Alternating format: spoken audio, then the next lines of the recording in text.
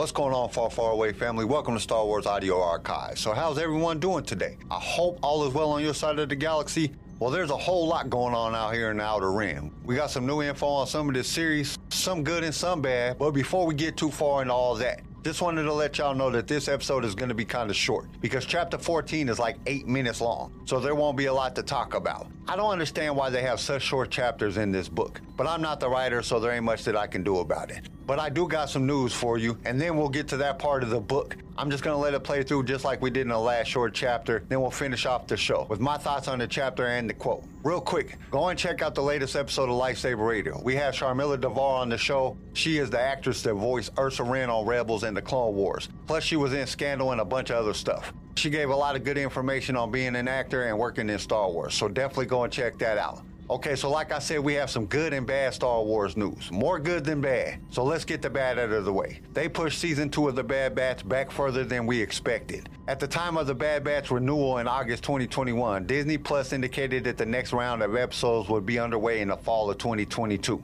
As we all remember back in May, a season 2 trailer promised new episodes in autumn, but because of some unknown reason, the animated series will return for season 2 on Wednesday, January 4th, 2023. Disney announced the delay at D23 Expo Saturday. Season 2 will consist of 16 episodes, but we will have to wait a little bit longer to see our favorite elite clones. I personally think they didn't want 2 Star Wars shows being shown at the very same time. With Andor dropping this month, and that being Disney's own Star Wars creation, they didn't want anything to steal the views from that. But that's just my opinion. Speaking of Andor, Star Wars revealed a host of new trailers this Saturday as part of the D23 Expo showcase, with Disney Plus offering up the latest preview for Andor, as well as the first look at Season 3 of The Mandalorian. Andor revolves around the character Cassian Andor, the rebel agent at the forefront of the Resistance Revolution. After first appearing in Rogue One, Diego Luna reprises the role for Andor. Spy, saboteur, assassin, we have all done terrible things on behalf of the rebellion. That is what Andor says in this new trailer. The series will premiere on September 21st with its first 3 episodes.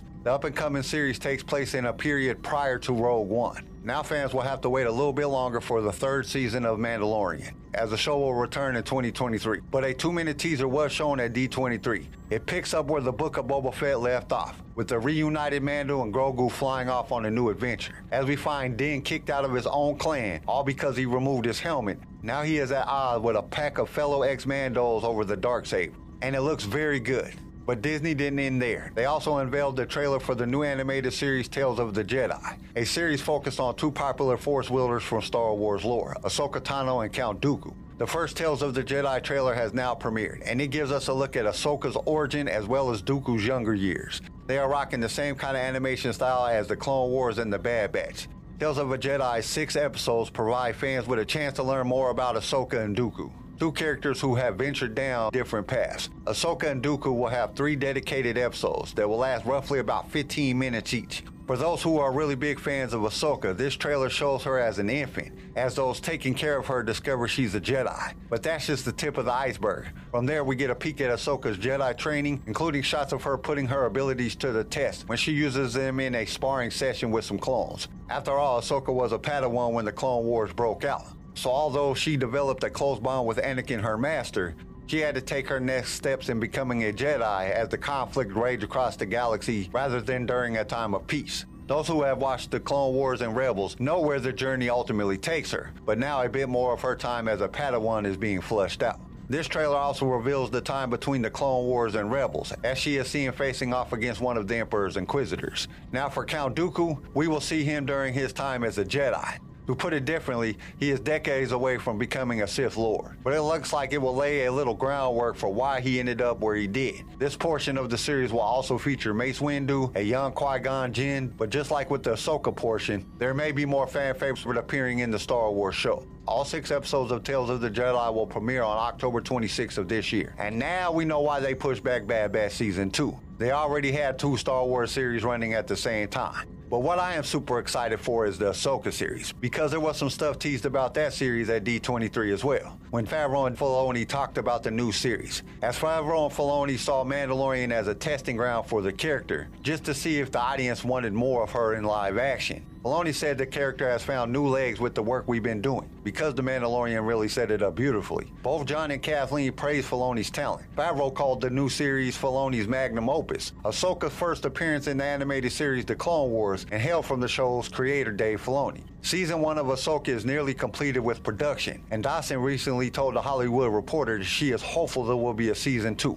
I personally think if Filoni has anything to say about it, there will probably be a lot more seasons. Okay, what do we got for the fun fact this week? Do you know the word Wookiee has a great origin story? The name Wookiee came about after Terry McGovern did some voiceover work for THD 1138, in which he said, "I think I ran over a Wookiee back there." Luckily for us, Lucas liked the made-up word so much that he noted it down for later use, and it became the species of one of the most beloved characters, Chewbacca. Okay, now I think it's time that we get to Brotherhood. And like I said earlier, this is a short part, so I'm gonna let it play through, and then we'll talk about it at the end. But first, we gotta let the intro middle thingy play. Still waiting on more emails before we make a final decision on that. Okay, so let's get to it. What will you have? You're now tuned in to the podcast ways. You just sat back and ready to play. Let me take your thoughts far, far away. Now let's hear what Darth Vader has to say. We would be honored if you would join us. Obi-Wan Kenobi. Obi-Wan hated flying, but this didn't even really count as flying. Rather than the smooth controls and quick responses of a Jedi starfighter, this shuttle, something so dated that he didn't even know the make and model of it, felt more like nudging a floating box. When he turned the yoke, the shuttle responded a second late. When he boosted the throttle, it accelerated so gradually that no G-forces hit him. But at least the chairs were comfortable. That was one thing it had over Jedi starfighters with their cramped cockpits. Given the front compartment's roomy nature, he'd even brought his storage crate up to the front and examined the various tools to help his investigation. Things to detect chemical compositions, examine blast points, compare the Republic's simulation with up-close evidence. And of course, Anakin's case. He held it up, the smooth dark material gleaming under the colored status lights of the shuttle's interior. Would it take a lightsaber to break through it? It was inconspicuous enough, though, and Obi-Wan opted to adhere it to the bottom of the chemical scanner, something that should easily pass any visual inspection of his belongings. The shuttle's comm screen blinked to indicate an incoming transmission. Finally, Obi-Wan muttered to himself before hitting a button. Dex's scowl appeared on a screen, the bang and clatter of the kitchen behind him. "You have good timing, Dex. I'm just about to land." "Well, you have bad timing. You called during the dinner rush. War is good for the restaurant business, at least on Coruscant. But I have your information, which isn't much other than to say that there hasn't been a lot of chatter about Chetone Moya lately. Nothing. Whole system has been clear of bounty hunter activity for a few weeks now. Same with spice runners. Same with... Dex laughed. less savory types. So this is a purely political situation, Obi-Wan said with a sigh. Well, we'll see if negotiations can create a peaceful end to this war. Further shouts from Wanda came over the audio. Dex glanced over with an annoyed grimace, then turned back to the comm in his small back office. It might work, which is better than it won't work. Thanks, Dex. You're very reassuring. Oh, have you seen today's big HoloNet news? No, Obi-Wan said, dread creeping into his thoughts. I've been focused on mission prep. Let me forward it. Dex reached in and around the cam's view, various beeps and clicks happening. There you are. Do you see? On screen appeared Satine Kryze of Mandalore. She stood in front of the cam, making a speech from what appeared to be a balcony in the Mandalorian capital of Sundari. Despite her animated discussion and grand gestures, the audio didn't come through, with the news anchor speaking over the images instead.